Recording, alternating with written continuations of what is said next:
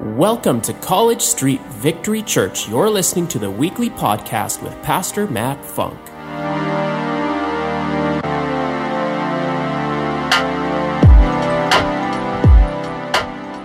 So in our first clip, we are seeing the birth of the minions, really. It's before dinosaurs existed. They're walking up on a beach, middle of nowhere. This is before humans, and they've been here a long time, but we are being told flat out that they're not the brightest. They're pretty stupid, and their whole purpose right now is just looking for the most evil master. And so they find a T-Rex, and they're like, this is my master. I'm going to serve him forever, and I'm going to do all the evil things that he wants me to do.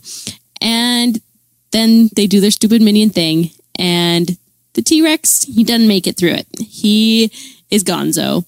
And so minions are disappointed, and they're on a search for a new master. And here comes the humans. They're a little bit wiser, a little bit brighter, but not by much. And they want to serve the most evil human that they possibly can. And they make a lot of mistakes along the way. And it just keeps failing. They are not finding a master that is giving them the purpose that they desire. They are either killing them or messing up or being left. And it's just not a good time for the minions. And after that, they're just left isolated and alone and depressed, and they don't feel like they have a purpose in their life. So they are in a cave, and they are just doing what they can to survive and pass through the day without a purpose, without a meaning, until one of the minions, decides to venture out. And so Stuart and Bob and I think, what's his name? I don't know, the other little yellow one, they all run off and decide to go on an adventure to find purpose, to find the biggest, baddest master that they can. And of course, they have to bring a banana with them, because what else would a little yellow minion do? And so they adventure through fields and over the seas, and they are getting hungry and they're getting tired, and they are still just trying to make it through until they see New York. And they are excited, and they're ready to get there and get on some dry land.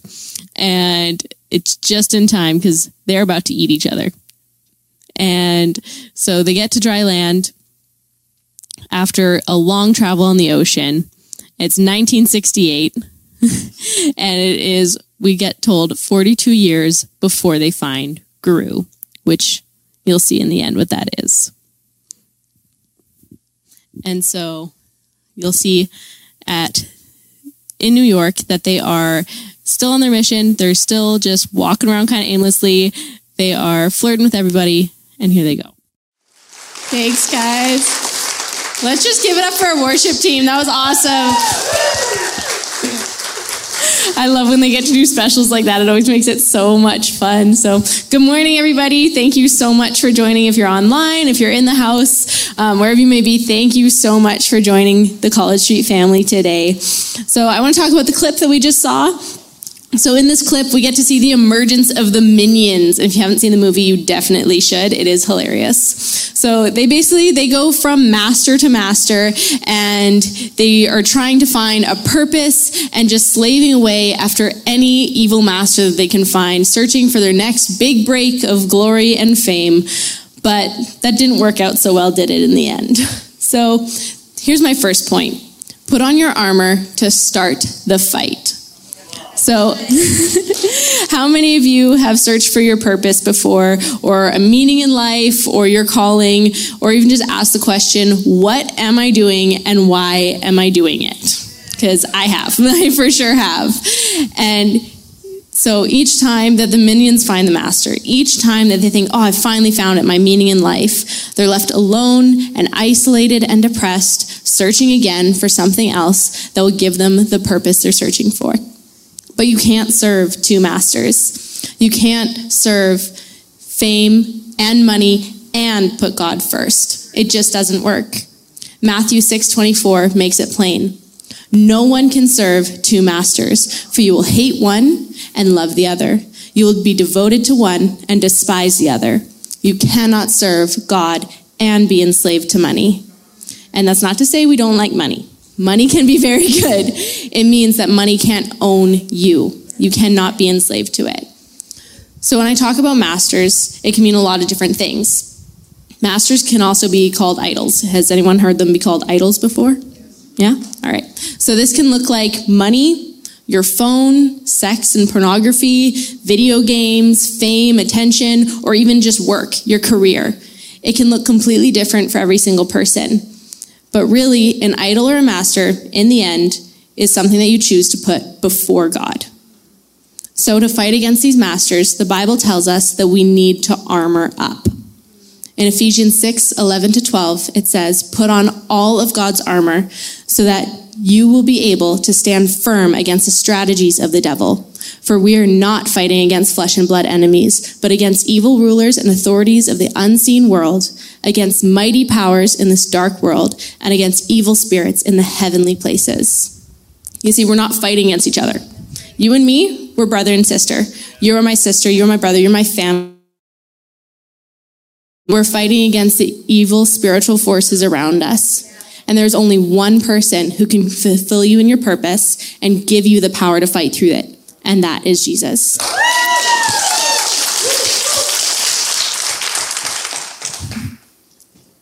Let's go to clip 2. So this is clip 2. This is Evil Con. This is where the worst of the worst gather. So obviously the minions have to be there to find the worst of the worst master that they can.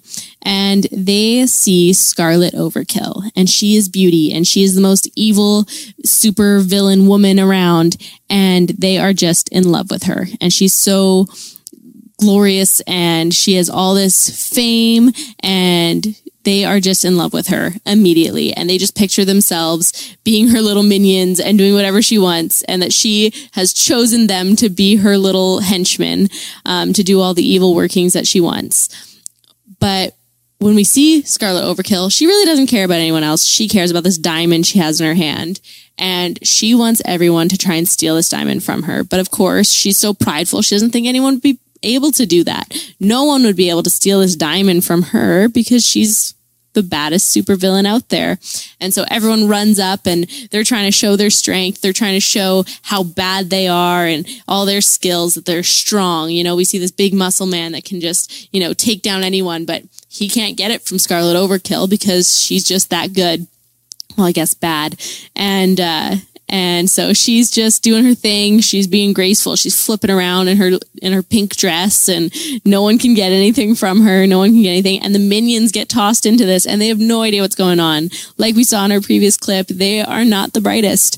They really just kind of fumble through life, not knowing what's going on. And so they're getting tripped over and they're falling into things. And Scarlet Overkill thinks that she is, keeping this diamond safe this entire time. And, that she's beaten every bad guy, and the minions are just running around like crazy. And we really just see all that greed, that she has this greed and this pride about her, thinking that she's the best of the best. And then finally, she holds up saying, "I have the diamond," but it's actually a teddy bear. And the minions had somehow, in all their stupidity, gotten the diamond and replaced it with a teddy bear. And she is trying to figure out how that happened. And I don't even think the minions know how it happened, but they did it. And so she chooses them to be her henchmen and to do all of the evil working for her, because finally someone was able to defeat her game and show her that, maybe she's not the best of the best, but maybe these little yellow dudes, maybe they are. So she gives them back the teddy bear, and they are off to be her little henchmen, doing all the bad work for her. And of course, again, they're getting all this fame and validation and all this applause from all the evil people in the crowd that are just, wanting it to be them. Okay, that's probably my favorite clip that I have. It's pretty funny. And I also just realized as I walked out that I'm wearing a minion uniform, so ignore it. So in that scene, we get to see the minions go to Evil Con. So this is a conference where all the worst of the worst gather. They're there to trade secrets, and we get to see Scarlet Overkill. She's the baddest female villain around, and to some of us, we might say, oh, she's so cool, she's so pretty. But really, when you watch the scene, all you see is lust and greed. She's lavishing in all the attention that she's getting, But you can see it's still not fulfilling her. She is not happy with what she already has. She needs more attention and more validation from the people around her. And in the end, even that fails. The minions, as helpless and stupid as they are, still end up taking this ruby from her. She can't win. So this reminds me of the story of Zacchaeus. If you don't know the story, I'll explain it. So Zacchaeus was like Scarlet. He was prideful and greedy, and he was a tax collector. And you're allowed to boo at that. It's okay. So he was a tax collector for the people of Jericho. And sometimes he would cheat them, and he would take more than he needed to. One day, when Jesus was on his way to Jerusalem, where he would end up being crucified, he stopped in Jericho. And when Zacchaeus heard that Jesus had arrived, he wanted so badly to see him. But he couldn't quite see the crowds because he was too short, or as my husband would say, he was vertically challenged. So he climbed up a tree. And even though he was despised by the people around him, Jesus knew him and he saw the purpose in his life. Luke 19:4-5 says, "So he ran ahead and climbed a sycamore fig tree beside the road, for Jesus was going to pass that way. When Jesus came by, he looked up at Zacchaeus and called him by name. 'Zacchaeus,' he said, 'quick, come down. I must be a guest in your home today.'" And most people would think that someone as greedy and slimy as Zacchaeus that was cheating people of their money would laugh it off and be like, "Yeah, right, okay, whatever." But that didn't happen. The verse goes on. Zacchaeus quickly climbed down and took Jesus to his home in great excitement and joy. But the people were displeased. "He has gone to be a guest of a notorious sinner," they grumbled. Meanwhile, Zacchaeus stood before the Lord and said, "I will give half of my wealth to the poor, Lord. And if I have cheated people on their taxes, I will give them back 4 times as much." Jesus responded, "Salvation has come to this home today, for this man has shown himself to be a true son of Abraham. For the Son of Man came to seek and save those who are lost." So I love that verse. That is so good. And Pastor Rudy, actually, before we were praying before I came up here, and he pointed out that in that verse, it says that salvation came to the house, not to Zacchaeus, not to the person, to that house. Salvation was in that house that day. The people moaned and grumbled, but because of his humility and because of Jesus' grace, he was able to be saved from his lost way of life and have meaning and purpose on his life. This story teaches us that no matter how far we've gone, no matter how far we've run from God, if we turn back with humility and with excitement in our hearts, that he will restore what is in us and he will forgive and save us. Now, on the topic of humility, I'm already going to cry. I'd like to take a second to honor my pastors. So if you guys could stand for a second.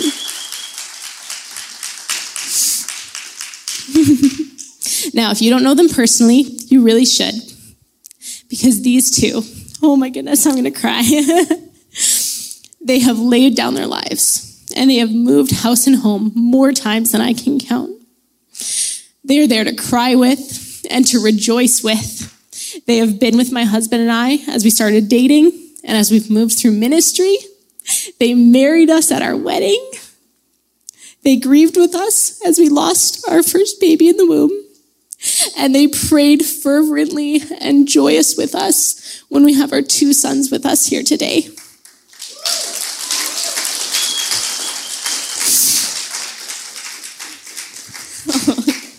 I love you guys. Now, these two, in my mind, they are shining examples of what it means to walk in humility and what it means to seek Jesus and be saved, because Jesus has done above and beyond in their life.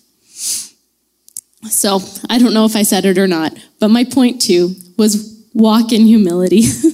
I don't even remember it anymore. If you want to put the point on. Is to walk in humility. And so after all of those emotions and after all of that love, let's go to clip 3. This is our third and final clip. This is the ending scene of the Minions movie. And we see them, they've just stolen the crown from the Queen of England, and they ended up returning it to her. And so she is crowning them. She is saying that they are knights, that they are so good. They have everyone cheering for them. They are, finally getting all this fame and validation that they've been longing for. They have this purpose, The Queen has said that they'll do all this for her, and still something's missing. There's still something that's just not enough for them.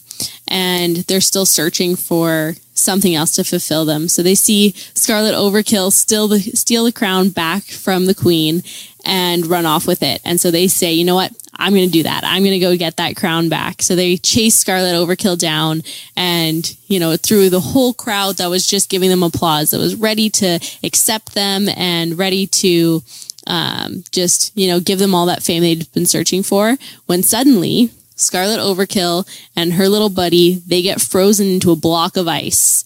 And this is when we first see Gru. And Gru takes the crown from Scarlet Overkill. And he is so prideful. He says that you used to be the most evil one out. You used to be the baddest supervillain, but not anymore. See, I got this crown. You're nothing now, basically. And the Minions love it. They are all about him. They got big eyes just staring at him, seeing him take off in his little motorcycle airplane with the crown. And they decide, you know what? That's my next purpose. That's the next thing I'm going to do. And they are drooling at the mouth, ready to follow Gru in his big airplane and just chase after him and go serve him in all of his evil deeds that he wants them to do. And we see Scarlet Overkill, who's stuck in this block of ice, just say, maybe I am done, maybe I am worn out, and I don't want to do this evil thing anymore. Maybe I'm over it. And our little yellow minion friend gives her a little toy crown before chasing off after Gru with his little teddy bear that she had given back to him when they first stole the diamond from her earlier on. And so these minions are chasing after Gru, and they don't know it yet, but it's going to be a pretty long battle along his side, and maybe it'll give them the purpose they're looking for, but maybe not. So this is the final scene of the movie. This is where we get introduced to Gru. So in this scene, we see that after chasing all these different masters, after stealing the crown and returning it to the Queen, they're finally being acknowledged for all that they have done. They have all the adoration and attention they ever wanted, and still, it isn't enough. These minions are anything but humble. There is still something missing. They still have not found their purpose. And instead, they throw everything away, everything they've earned, and they chase after the next evil master, Gru. So, my point 3 is fall to your knees to be crowned victorious. You see, we've been through the battle. We've put on our armor and faced our worst enemies, even if that enemy is ourselves. We have walked in humility, knowing that we have made mistakes, when we've gone too far and gotten lost, that Jesus has come to forgive us when we lay them down at his feet. But the hardest battle is yet to come. The hardest battle is falling to our knees, coming to God and saying, the battle is yours. My life is yours. And the victory is yours. No, despite all these things, overwhelming victory is ours through Christ who loved us. And I'm convinced that nothing can ever separate us from God's love. Neither death nor life, neither angels or demons, neither our fears for today or our worries about tomorrow. Not even the powers of hell can separate us from God's love. Romans 8:37-38. You see, falling to your knees, bowing before God's goodness, it isn't weakness. It isn't saying that you're giving up. In fact, it's the opposite. It's looking to God and saying, I can't, but you can. It's the only way to truly find your purpose and God's power. You see, when we talk about goodness and evil, God is always good. Even when the bad happens, even when you've gone too far and you've made mistakes, even when you've gotten lost in the world, even when you've been hurt by the world, even when you've hurt others, God is still good. God is always here to bring you back home, and he will celebrate when you come back home. He is there to call you by name and say, invite me in. 1 Peter 5:6 says, so humble yourselves under the mighty power of God, and at the right time, he will lift you up in honor. My takeaway today is be humble and you will find victory.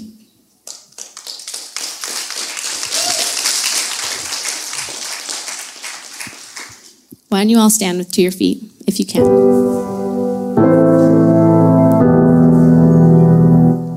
Now I see some new faces here today, and I don't know if you know Jesus. I don't know if you've invited him into your heart. But if you don't know the Jesus that will see you climbing up in a sycamore tree after all the wrong that you've done and call you by name and say, invite me in, I want to give you that opportunity. I want you to know that Jesus. I want you to have that forgiveness and that purpose in your life. I want you to know that you are loved and you were made on purpose with a purpose and a plan laid before you, a good plan. Why don't you close your eyes and bow your head and repeat after me. Dear Jesus, I thank you that you call me by name and have good plans for me. I believe that you died on the cross and rose 3 days later. I choose to follow you, to invite you in as Lord of my life and author of my story. Amen. Let's just stay in this moment. Now, if that was your first time saying that prayer, if that was your first time inviting God in, I'd like you to just raise your hand, give me a thumbs up, whatever feels most comfortable for you. Thank you. Thank you. That you know that there is a party going on in heaven for you right now. God is so happy to have you home.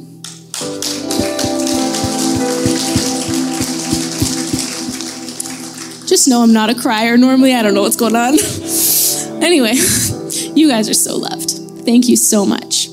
So, on that note, welcome home. And our next step after that is baptism. If you don't know what baptism is, I'm going to have the guys lift this lid right now. If you don't know what it means to be baptized, it means to go under the water, to be fully submerged, leave your old life behind, dead in the water, and be raised again with Christ Jesus, just as he was raised from the dead. I'm in the way. So, if that's something that you feel called to do, if you feel that beating in your chest, God tugging at you, saying you need to leave your old life behind to follow me, please come forward. Pastor Matt and Charmaine and myself will be right over there, ready to help you in this next step. It would be an honor for us. But in the meantime, let's lift our hands and let's worship the God who is always good and who is always there to bring you home. Thank you for tuning in today, and thank you for continuing to partner with us and for giving so generously to this ministry. If you would like to find out more about how you can partner with us, visit our website at www.wherepeoplematter.church and click the giving link. And don't forget to subscribe and share this with your friends. See you next time.